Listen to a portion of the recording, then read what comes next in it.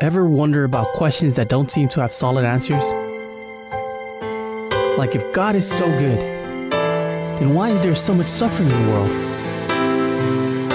Or why should we trust the Bible, and who wrote it anyway? Maybe you found the answers, but they didn't fully satisfy you. Well, welcome to Straight from the Bible, where you can find real answers from God's Word. Give us a call if something's on your heart. You can call us right now at 472-1111 or in the CNMI at 323-1113. You can also text or WhatsApp your questions to 671-686-9999.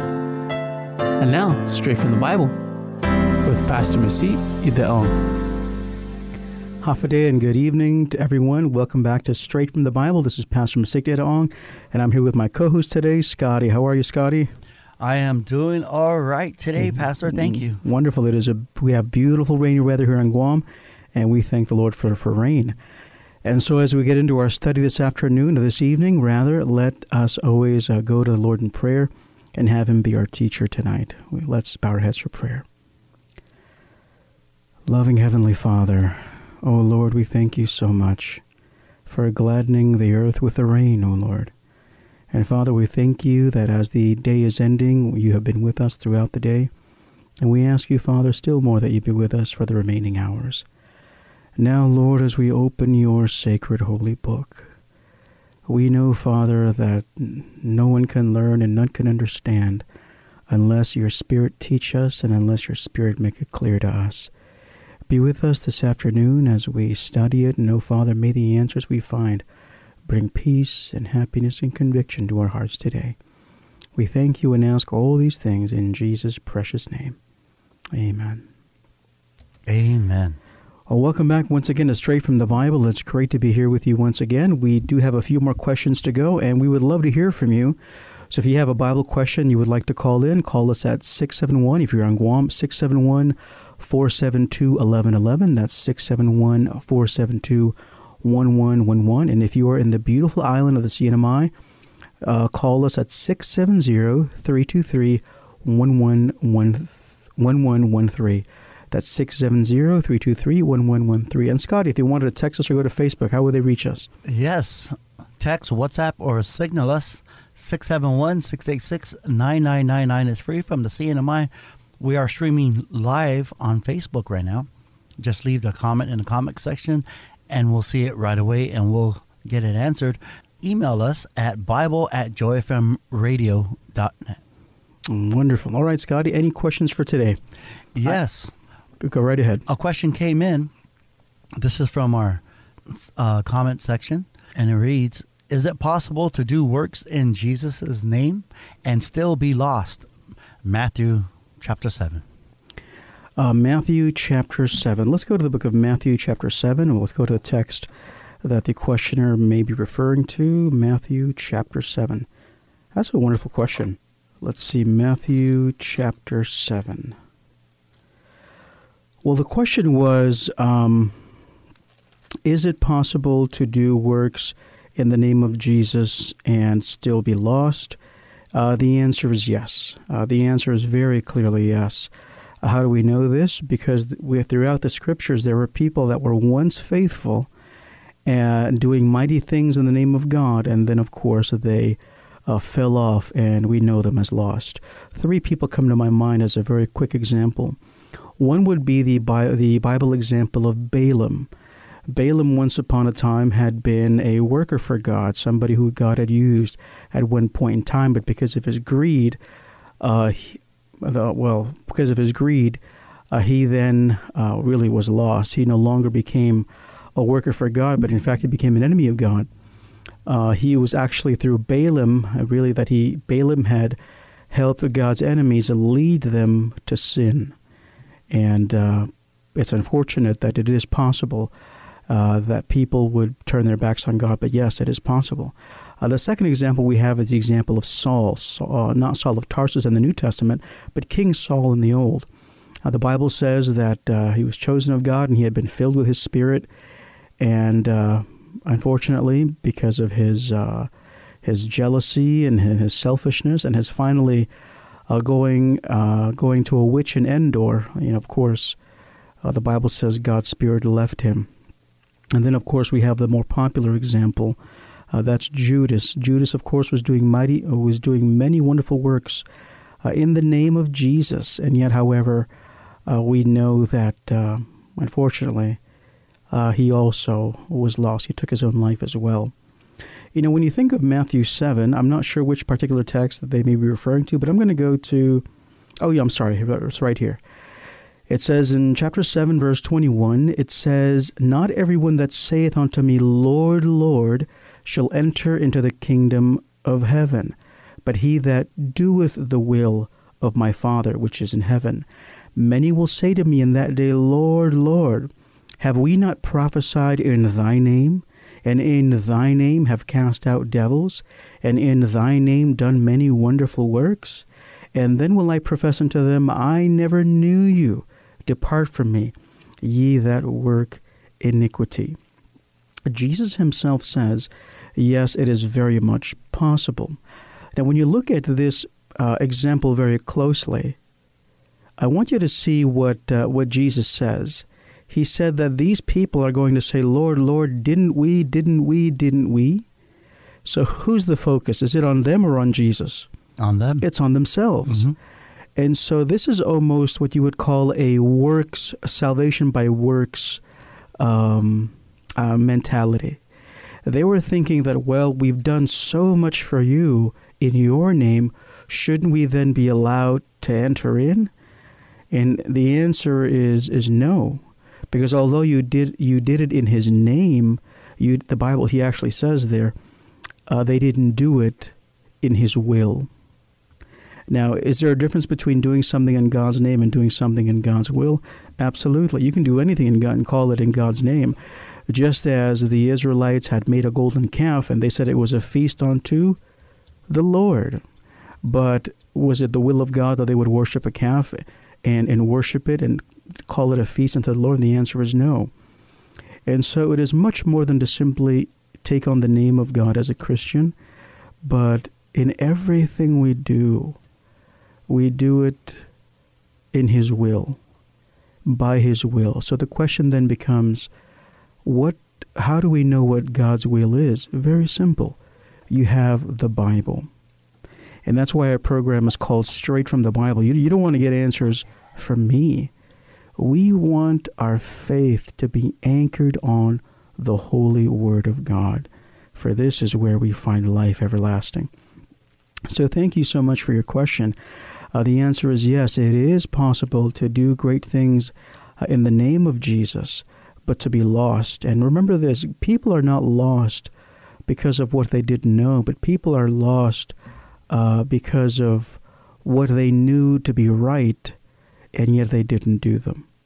They knew the will of God, but they just would not do it. So they were hoping that doing other things for God would somehow counteract or balance it out, so that their neglect of doing God's will would be overlooked. But unfortunately, Jesus says, no, do my will. And it is in the doing of God's will that really we are safe. In fact, Jesus himself says, I came not to do my will, but to the will of him that sent me. And we should likewise do the same in following the will of Jesus. Thank you so much, questioner. Yes, thank you for your question, and I hope that's helpful. Our next question is, what is being slothful? Is it a sin to be slothful? Ecclesiastes chapter 10, verse 18. Let's go to the book of Ecclesiastes chapter 10. Ecclesiastes chapter 10, verse 18. Great question. Yes. Ecclesiastes chapter 10, verse 18. Of course, Ecclesiastes, written by King Solomon, towards the later part of his life, chapter 10, verse 18. And it reads this, By much slothfulness the building decayeth, and through idleness of the hands the house droppeth through. Oh, that's a very good text. So what was the question again, Scotty? What is slothfulness? Is that the question? What is being slothful? Okay, being slothful. Well, of course, the word slothful comes from the word sloth. And if you've ever, and so we're talking about the animal sloth. Oh, okay. Yeah. And so we're using the English word is nice because it uses animals as adjectives as well. And this is slothful. Now, when you think of the creature, the sloth, it's a very slow animal. It moves very, very slowly, spends much of its time up in the trees, and most of the time when you look at it, it looks like it's just kind of sleeping, hanging up there. And so this expression, by much slothfulness, the building decayeth, and through idleness of the hands, the house droppeth through. So this is a text referring to maintenance, or referring to working hard to upkeep something that should be kept up. When you look at it over here, it talks about the building decayeth. Now, of course, when you can get a brand new house, but if you don't constantly maintain it, Right. It'll begin to fall apart. Mm-hmm. And so the sloth would not probably take care of a house if he owned one, because he would move too slowly. It would take him a lot of time. And really don't procrastinate. That's really kind of the heart of the message. And so it's talking about being diligent, not being slothful, meaning not procrastinating, not avoiding what needs to be done, but doing what needs to be done when it's necessary. And then, of course, it goes on to say, and through idleness of the hands, the house droppeth through. And so it really is the principle of the text is that we ought to be helpful, that we ought to do honest and good and hard work, and we ought not to spend so much time being idle.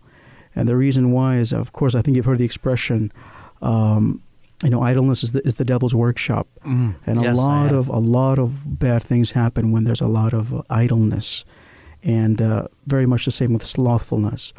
When things don't get done, or where we don't make a priority of things that need to be done, things can begin to fall apart. And this is nice because, Solomon, he writes so much of these kinds of practical wisdom all throughout Proverbs as well. He talks about, I believe in Proverbs 6, and it says, "Go to the ant, thou sluggard. Consider her ways and be wise." And so he's saying, if you want to be wise, go to the ant. Mm-hmm. And then the question is why? And he goes on to say, well, they having no master are able to gather food, Right. during the harvest and prepare for the winter. They're able to actually work together without anybody forcing them, without anybody, really ruling over them. They just do what needs to be done. And likewise for the Christian, we ought to be faithful in doing whatever task is at our hand. And sometimes some tasks don't seem enjoyable to do. And there's an author I read about, he likes to say that we should eat the frog. Not that we should actually literally eat a frog, but, you do that which is the most, like the first thing to begin the day is you do the very first thing that would be the most difficult. And that way the rest of the day, nothing else will be worse than that. Yes.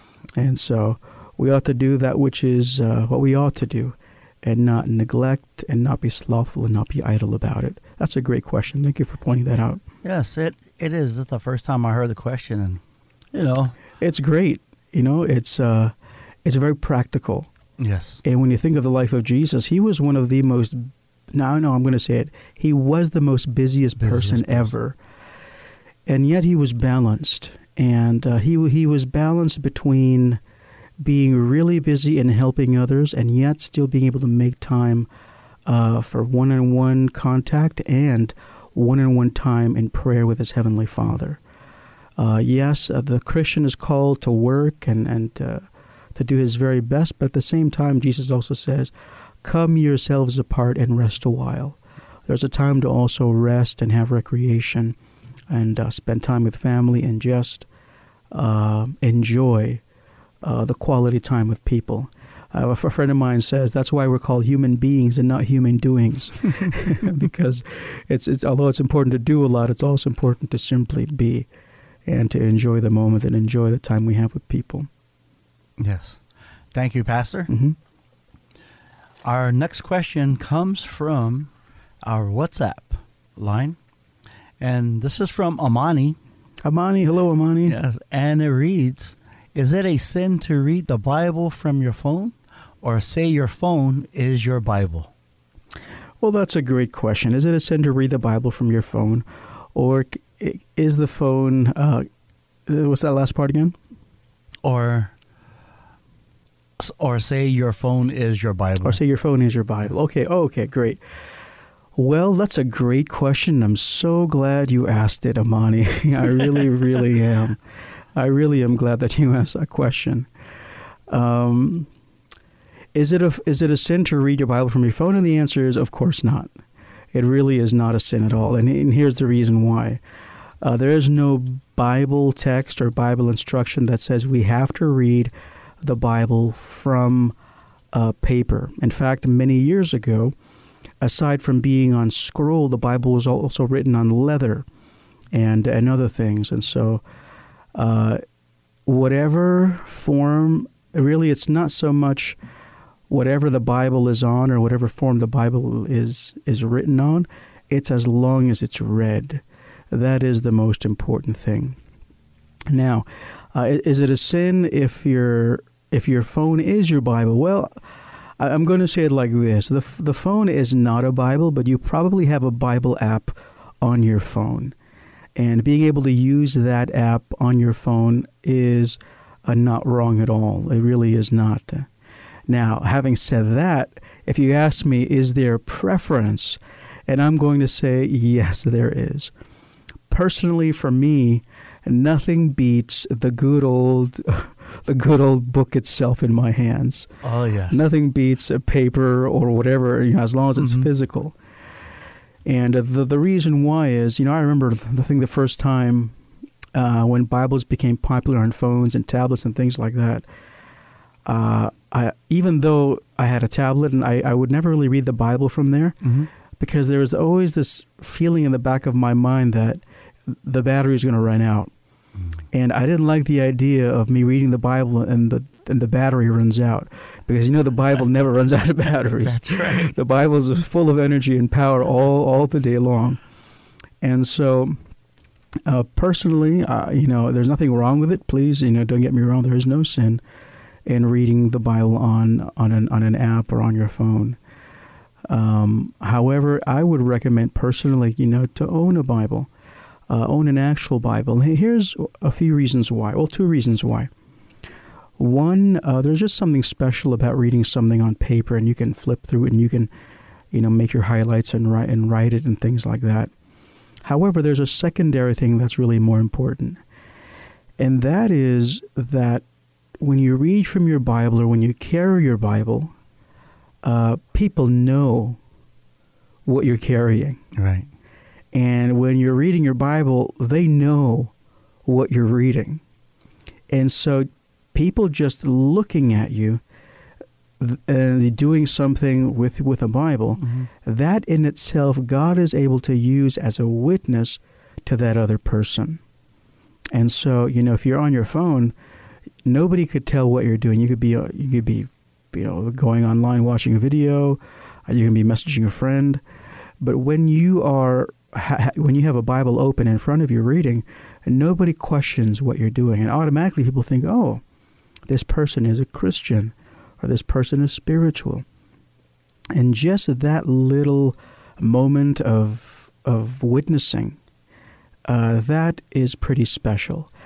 Scotty, I'll tell you a true story. I actually walked into the hospital doors of GMH, and I was visiting a friend of mine, and I was carrying my Bible, and I was carrying a guitar, and I was signing in, and I was going to go visit my friend, and then the lady was standing there, and she looks at me with my Bible in hand, and she goes, "Excuse me, sir, are you a preacher?" Wow. And I said, "Well, yes, I am." And he said, "Oh, I would really need prayers. Can you please pray for me?" Wow. And I said, "Yes, of course." And she let me know that her husband was in one of the floors, and he had, they call it code blue. They had to revive him twice. And she was so worried that he would not make it the third time.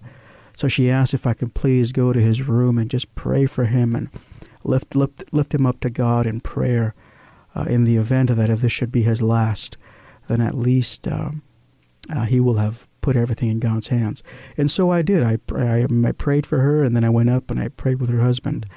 But she would not have known that I was a preacher or a Christian if I had not been carrying my Bible. And so that's one way I always recommend people to carry their Bibles if they can. This is not a rule that everybody must follow. And no, it's not a sin to read your Bible on your phone. I do it as well when I need to. And but if you own a Bible, it'd be good to have to take it with you if you are able to, if it's possible. Yes, and I got so used to opening up the Bible app on the phone and then typing in the name of the book, and then everything pops up. Yes. But when I finally forgot the phone at the house and I went to open up my Bible, like I got lost for a little bit. Yes, I forgot where the pages was. Yes. Now I just carry the Bible to exercise. And that's great. That's great. And there's nothing wrong with it. The one thing about these Bible apps and Bible software is now you can study the Bible in a whole new way, like never before. Instead of carrying around books or concordances, things like that, you can now just have it on your phone. And what I do is sometimes I'll look at a version and I want to see what it says in the other version. And so I'll just go ahead and open it up on my phone and look at all the different versions. So it's very, very helpful. It is. Very, very helpful. But nothing will ever beat the good book, That's the right. good book itself. And so, yes, it is a tool that God has blessed us with to be able to use, to grow and to share. And but I'm just so thankful that the Bible never runs out of batteries. That's right. Amen. Thank you, Amani. Love your question. Yes, thank you, Amani. All right, we're going to hit up a question from last week, and it reads, what should I do if someone blames you for something I didn't do? What should you do if somebody blames you for something you didn't do? Well, it really depends on the severity or how bad this problem is, really. There's a lot of things that you can do. But I'm going to answer it if you've already done your very best and told the truth. So first of all, tell the truth. Tell the truth, the whole truth, and nothing but the truth. If that's the very first and foremost thing to do. The second thing, if people don't believe you or whatever situation it is, and you've done your best to clear your name and to tell the truth, and if there are people that can validate that what you say is true and still people don't believe you, then the next best thing, of course, is to simply do what Jesus did. What did Jesus do? Jesus left everything in God's hands. Jesus let God be the one to vindicate or to make it right or to prove him to be right in the very end. Let's go to the book of Mark. In the book of Mark, chapter 14. In the book of Mark, chapter 14, we have Jesus being led away by night before the Sanhedrin, and now he's going to go through this trial. But this is a fake trial. This is not a real trial. They have fake witnesses, and they're accusing him of things that he never, ever said. And one of these things that they accused him of saying was this. It says in verse 58. Actually, let's go to verse, 55. It says this. And the chief priests and all the council sought for witness against Jesus to put him to death, and found none. 56. For many bare false witness against him, but their witness agreed not together. And there arose certain and bare false witness against him, saying, We heard him say, I will destroy this temple that is made with hands, and within 3 days I will build another made without hands. Now, did Jesus actually say that? And the answer is no. Jesus never said, destroy this temple made with hands. Jesus says, destroy this temple, and in 3 days I will raise it up. He was referring to himself, the temple of his body. And yet, here they're completely twisting what Jesus said. So, did Jesus experience being blamed for something that he didn't say, or even blamed for many times for something he didn't do? Yes. Absolutely. And yet, he didn't let that rattle him.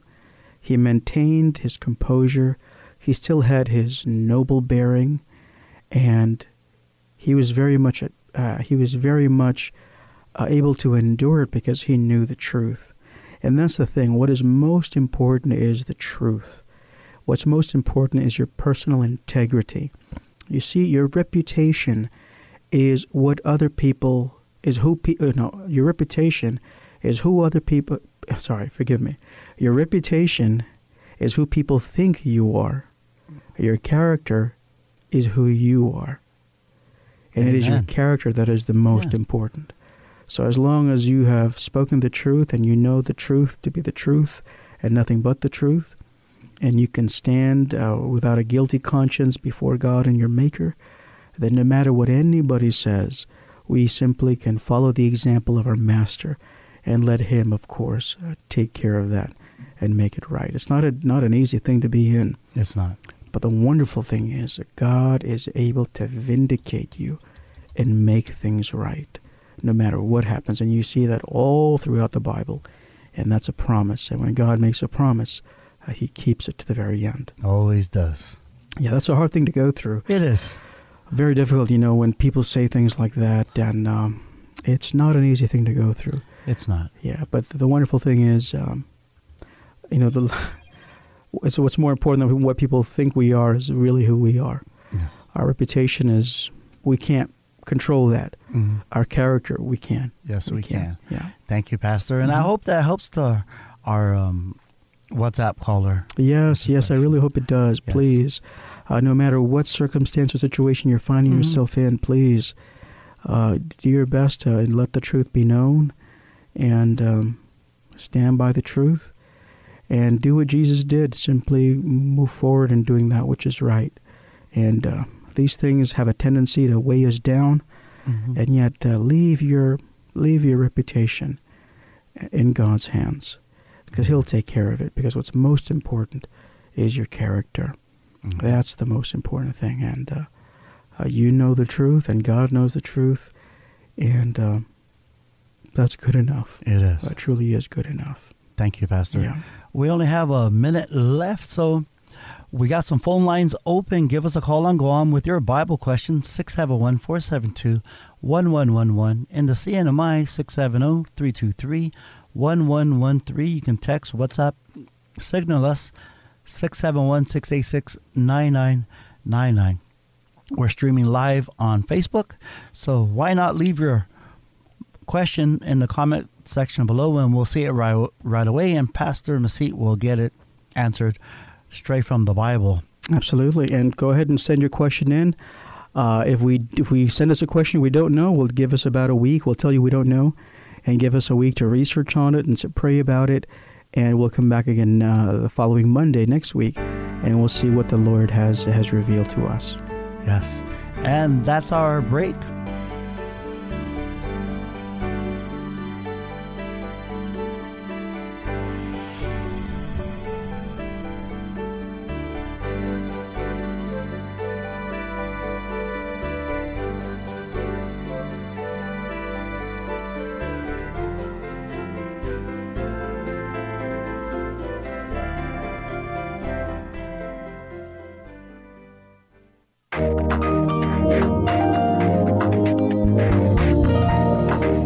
The Ephesus of the Bible is located in what today we would call Turkey. If you were to go there, you'd see the magnificent theater where a mob chanted for the goddess Diana or Artemis.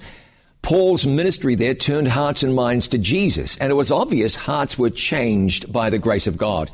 Acts 19:19 says, also, many of those who practiced magic brought their books together and burned them in the sight of them all. And they counted up the value of them, and it totaled 50,000 pieces of silver. If this was a modern-day story, you'd see them burning DVDs and wiping files from their phones and computers. When God gets hold of you, it's time to let some things go. So, if there are things that you ought to be letting go, don't hang on to them for a moment longer. Let Jesus remove them from your heart. I'm John Bradshaw. For it is written. Welcome back to the second half of Straight from the Bible. Call right now with your Bible question. In Guam, it's 472-1111. In the CNMI, it's 323-1113. You can email your questions anytime to bible@joyfmradio.net. Submit them online at joyfmradio.net or message us on Facebook at facebook.com/joyfmradio. Join us now for the second half of Straight from the Bible.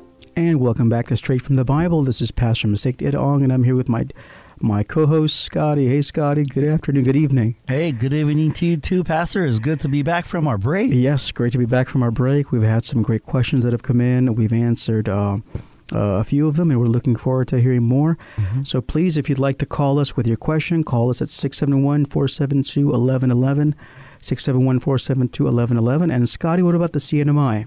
Yes. From the CNMI, 670-323-1113. We're streaming live on Facebook. Go ahead and leave your Bible question in the comment section, and we'll get it answered right away. You can also email us at bible@joyfmradio.net. Wonderful. So please give us a call, send us a text, give us an email, and we'll be happy to hear from you and get an answer straight from the Bible.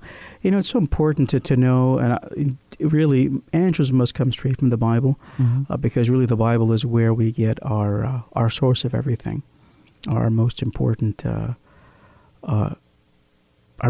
information. Yes. It has to go to the right source. Okay. Any other questions, Scotty, that have come in? Yes, we have a comment. Sure.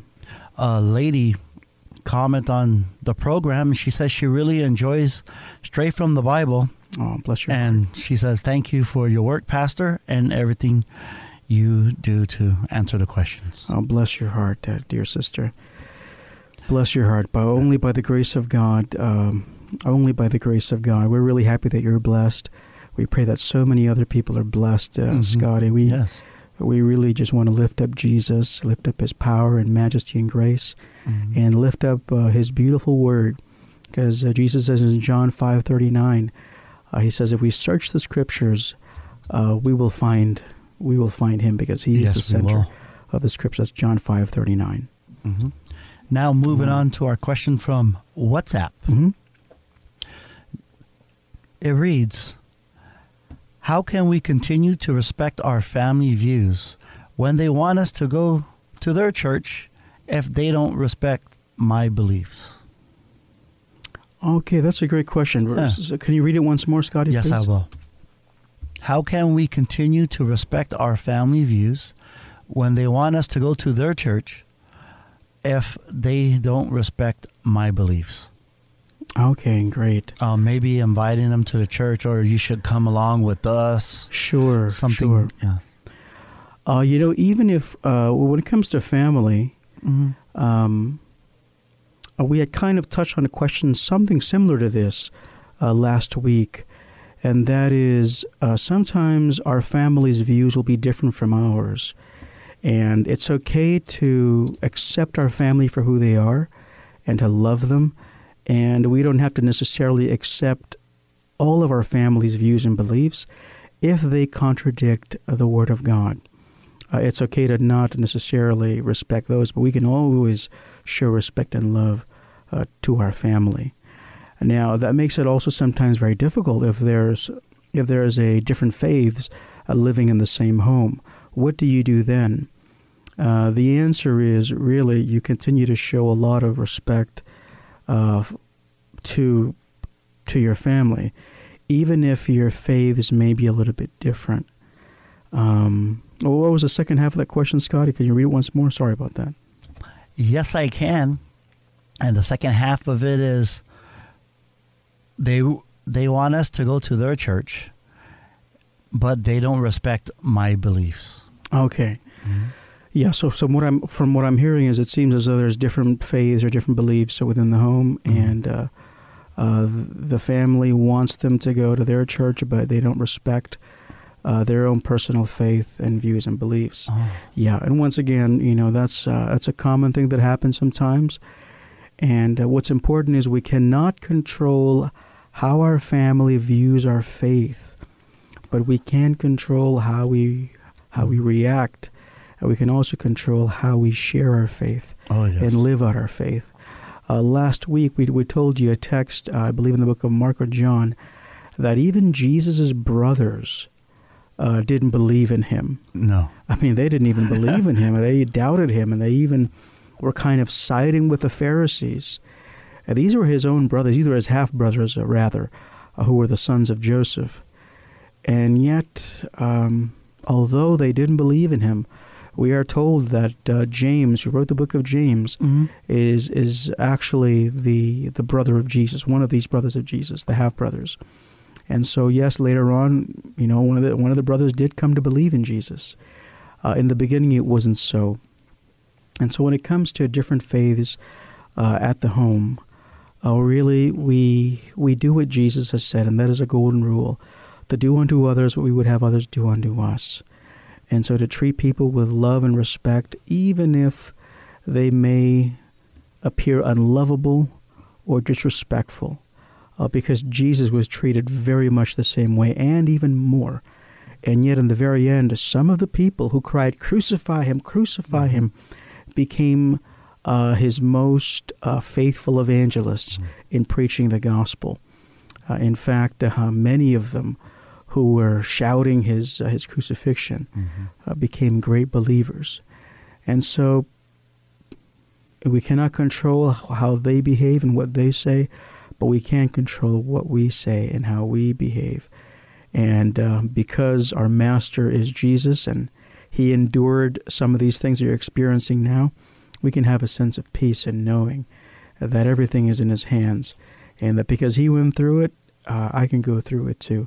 Yes. He'll give me the power to go through it. I'm really sorry that it has to happen where you have people kind of maybe putting down your faith. But remember this, if your faith is founded on the Word of God, then that's the most important thing. And somebody once said this, even the worst situations with God is still so much better than the best situations without God. So if they continue on kind of putting you down. I like that saying. Yeah, that's even the best situation, even the worst situations nice. With God are still so much better than the best situations without God. And as long as you are doing God's will, you have a relationship with the Lord, by the grace of God, you can endure, and not only endure, but you can thrive. And by your silent witness and by your loving Christian witness, they may come to believe in what you believe in. And that's the beautiful promise. That's exactly what Jesus did. Yes, and in Proverbs 15:1, a soft word turns... Oh, yes. Please read it. A soft word turns away wrath. Exactly. Wonderful. That's actually a great addition. Proverbs 15:1, a soft word, turns away wrath. Turns away wrath. When people may be mean, or they tease, or they say mean things, you don't have to react in the same spirit. No. And this is the reason why. I'll tell you the main reason why. You see, the devil, Satan, his tools is slander, teasing, putting down, making fun, and talking bad. Those are his tools. Those are never the tools of the Christian. We never pick up Satan's tools and use them in order to fight back with people. We use different tools. We use a different thing, and that is we simply claim the promises of God, and that's why we can be wise as serpents and harmless as doves, as Jesus said. And if they react meanly or unkindly, like Scotty read in Proverbs 15:1, simply respond with a soft word or a soft answer and a Christian answer, and you will find that will actually, God will be able to use that to bring conviction to those people than if you had used much harsher words. Yes. Yeah. Thank you so much for sharing that one. And thank you for answering the question, Pastor. Proverbs 15:1. That's a great text, Scotty. It is. Proverbs 15:1. I love that text because I try to, I have kids, multiple ages, teenagers, all the way down to wonderful kids, by the way. Yeah. to what, 6 or 7, and I try to use that that verse from Proverbs too. To always be kind to them and kind of loving. Absolutely. Yeah. In fact, that is actually one of the best ways to, especially to communicate, not only to children, but of course everybody else. Yes. My grandfather, whenever he scolded, it was very gentle, very soft. And it was actually sometimes those were the hardest because you just really felt the impact in your heart. And yes. Growing up with my dad, there are times he would speak very softly. And it was very much, straight to the heart. And I think that was more effective than simply, yelling or shouting or losing their temper. So, yes, a soft answer turns away wrath. Very, very good. Yes. We have a question came in from our Facebook. Mm-hmm. And it reads, just let me find it real quick. Okay.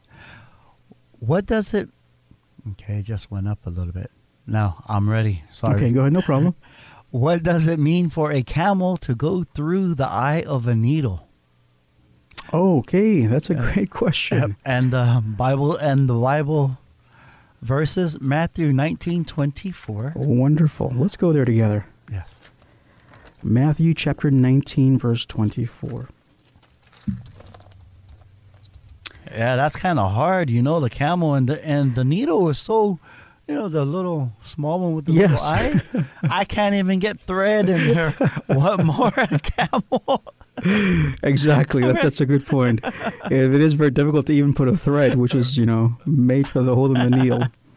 And so let's read that together. Actually, let's read verse 23 and 24 to give us some context. It says in verse 23, Then said Jesus unto his disciples, Verily I say unto you, that a rich man shall hardly enter into the kingdom of heaven. And again I say unto you, it is easier for a camel to go through the eye of a needle than for a rich man to enter into the kingdom of God. Okay?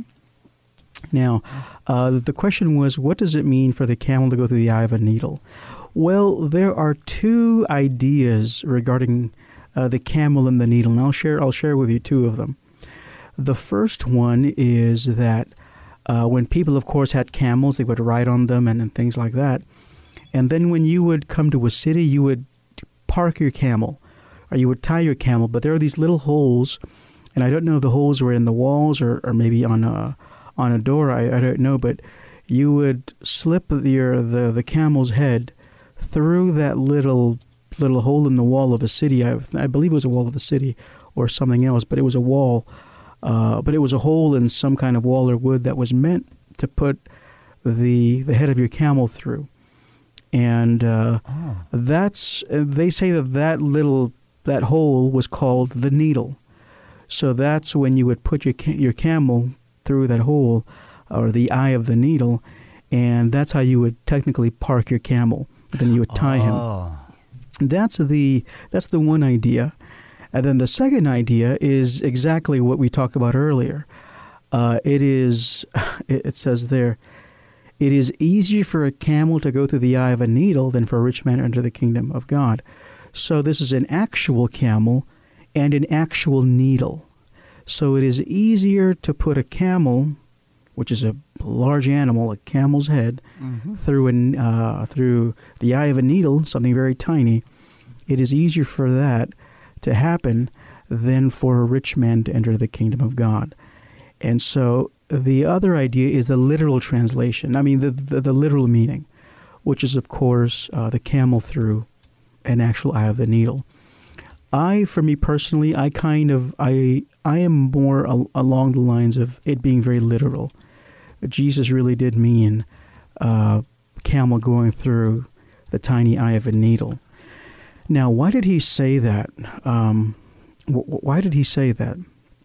Now, this story, what he said is a response from the rich young ruler.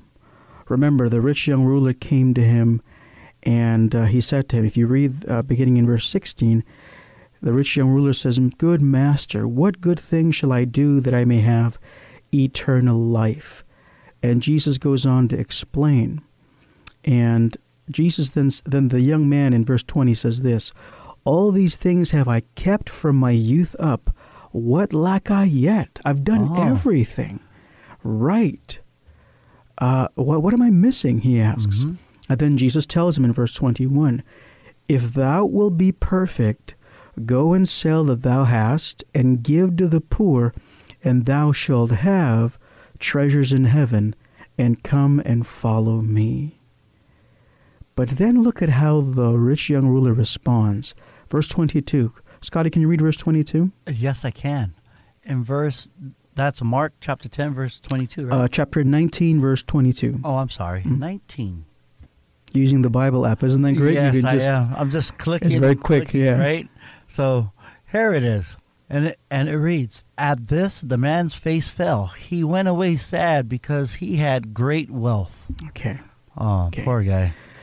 Exactly. Right? See, he was rich, but you just said he was a poor guy. Yes. And Poor guy. it said when he heard that, his face fell. Yeah. My version says he went away sorrowful. And then it says the reason why he was sorrowful. For he had great possessions or great wealth.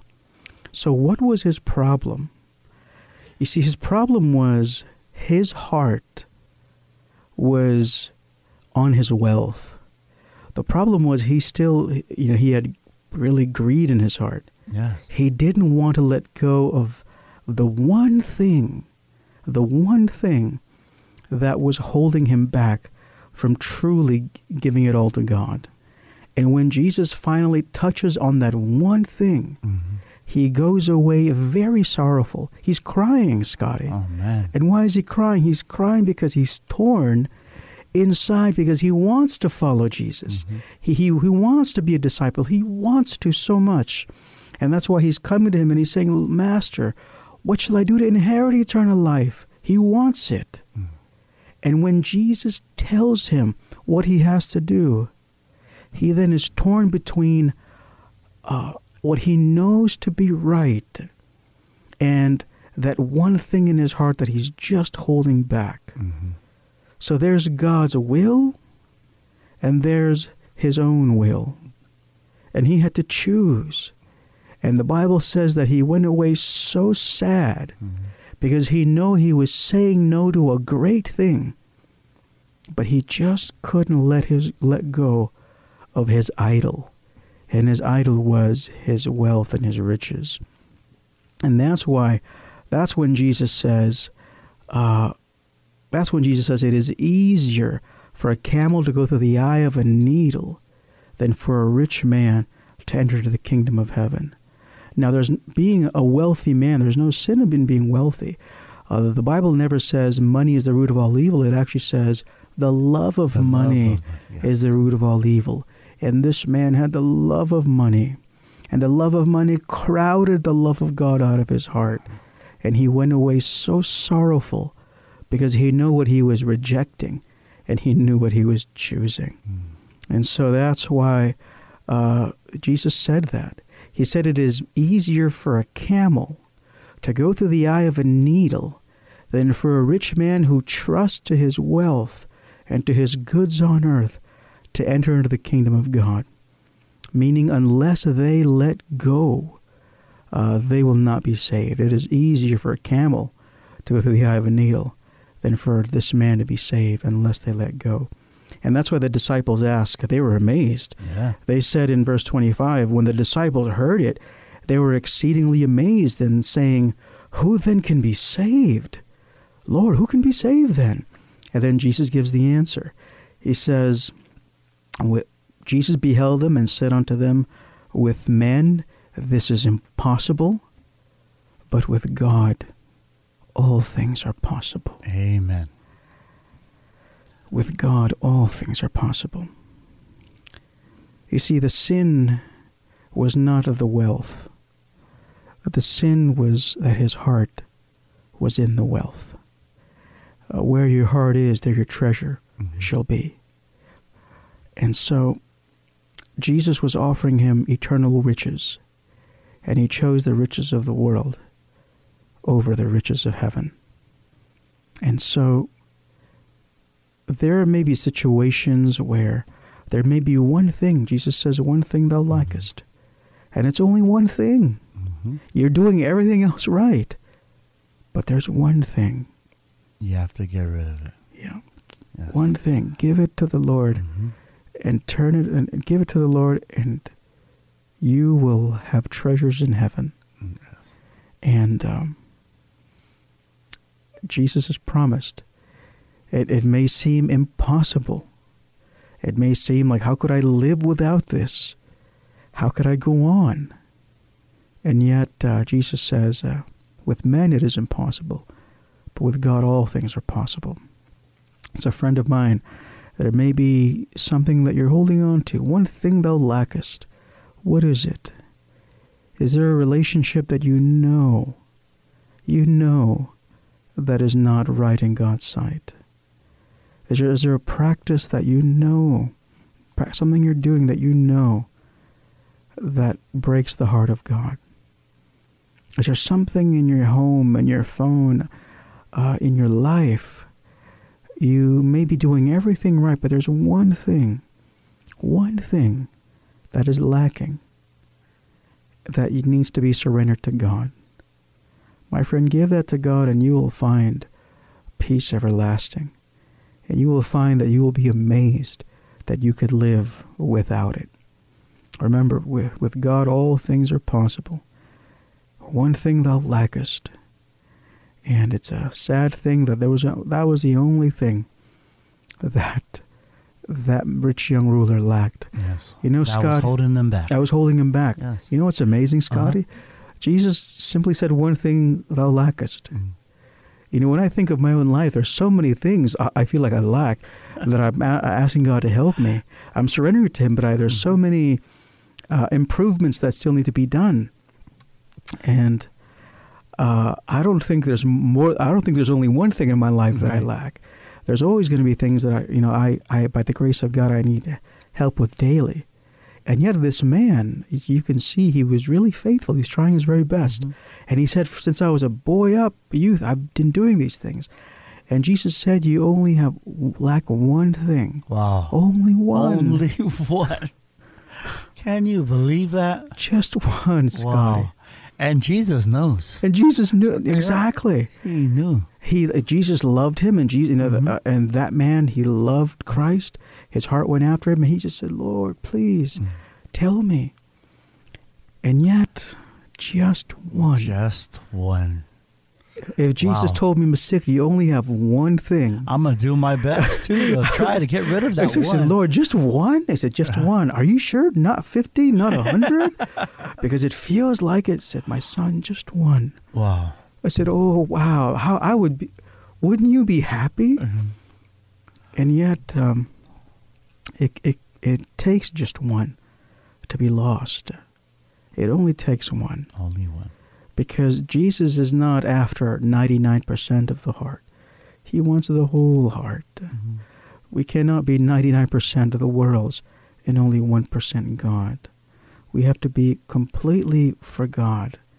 And trust me, when you give your whole heart to God, when you give Him everything, you will be amazed at what He can do. Amen. You know, Scotty, I've got to tell you this short testimony. This is many years ago. I believe it was 2007. I was in, I believe it was Jotnia. Mm-hmm. And I remember I had been going through I've been, studying the Bible each night, going through this Bible school. And, during this Bible school, God would really speak to my heart. And I remember I had been going through a really tough time up until that point. And it wasn't until I started reading the Bible like that. And I remember that I went under a mango tree there in Jotnia every single night. And I remember these are short mangoes and the fruits were everywhere. It's mango season. Wow. And I remember I would go under those trees and I would pray to God, and I said, oh God. I said, oh Lord, you can have my life. I said, oh Lord, I am not very smart. Mm-hmm. I'm not very intelligent. I'm not very healthy. I'm not very anything. I'm really the last pick, and I'm really the bottom of the barrel. But I said, Lord, all I have left is the rest of my life. All I have left is the rest of my years. God, you can have the rest of my life. You can have it. Pastor. I pray that prayer, Scotty, and I was a little scared too, because I was at a crossroad in my life where I didn't know what to do with my life. I'd been through some trials, and I didn't know what to do. I didn't know where to go. I didn't know how to move into the future. And yet I prayed that prayer, Scotty, and I kept praying that prayer every single night there in Jotnia. And Scotty, I can tell you that that when I surrendered it all to God, those evenings, the Lord has taken me on a wonderful journey. Wow. And I don't regret anything. Look at where I am today. Yes. I give him all the honor and glory. And my friend, when you give God your all,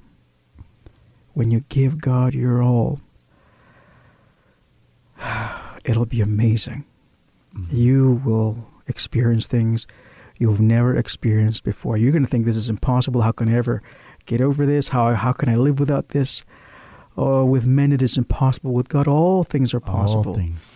And yes. And thank you for the testimony. Nice. Yes, and so you'll find that with God all things are possible. And may it be that when God says you only like one thing, you give it up to Him, and maybe that you'll be God's completely. Yes. May that be your prayer and my prayer. May that be His will and your will as well. Amen. And thank you for the questions. Once again, from Facebook, from WhatsApp. It's been nice. It's been beautiful with the Bible questions. Absolutely. We just have one more question, or it's not a question. It's a lady that's asking for a prayer. Oh, yes. She has a Auntie Mackie in Arizona, and she is sick, and she's asking, please pray for her so she can get better. And Absolutely. we only have a couple minutes left. Let's do it. Let's pray for what is her name? Her name is Mackie. M-A-C-K? M-A-K-I-E. M-A-K-I-E. Let's go ahead and do that. Let's spend the rest of our time here on Straight from the Bible with a prayer for our listeners and for Auntie Mackie. Okay? Thank you. Let's bow our heads together and pray. Oh, loving Heavenly Father, we thank you for Straight from the Bible. We have been going through your word, oh Lord, trying to find answers. And Father, we thank you for the peace that it gives us. Lord, there are things that we know that we must do, and we cannot do them in our own strength, oh Lord. So please give us your grace, give us your power. And Father, you've said that with men it is impossible. With you, all things are possible. We want to pray, Father, for Auntie Mackie. May you give her healing of body and mind. May you watch over her, Father, comfort her, hold her close, look upon her with love, and speak loving words to her, Father, and give her quick healing, O Lord. O Lord, we lift her up in your hands, and we also lift up every single listener. May you bless them in a very special way. And we look forward to being here together next week, O Lord. But bless all of them tonight is our prayer in Jesus' name. Amen. Amen. This is Pastor Masik saying good night. And this is Scotty saying good night. And God bless you. God bless you. Thanks for joining us for another edition of Straight from the Bible. If you missed out on your question and would like to have it aired next time, you can also email us anytime at bible@joyfmradio.net. Submit them online at joyfmradio.net or message us on Facebook at facebook.com/joyfmradio. Join us again next time for another edition of Straight from the Bible. Until then, may God bless you as you study His holy word, the Bible.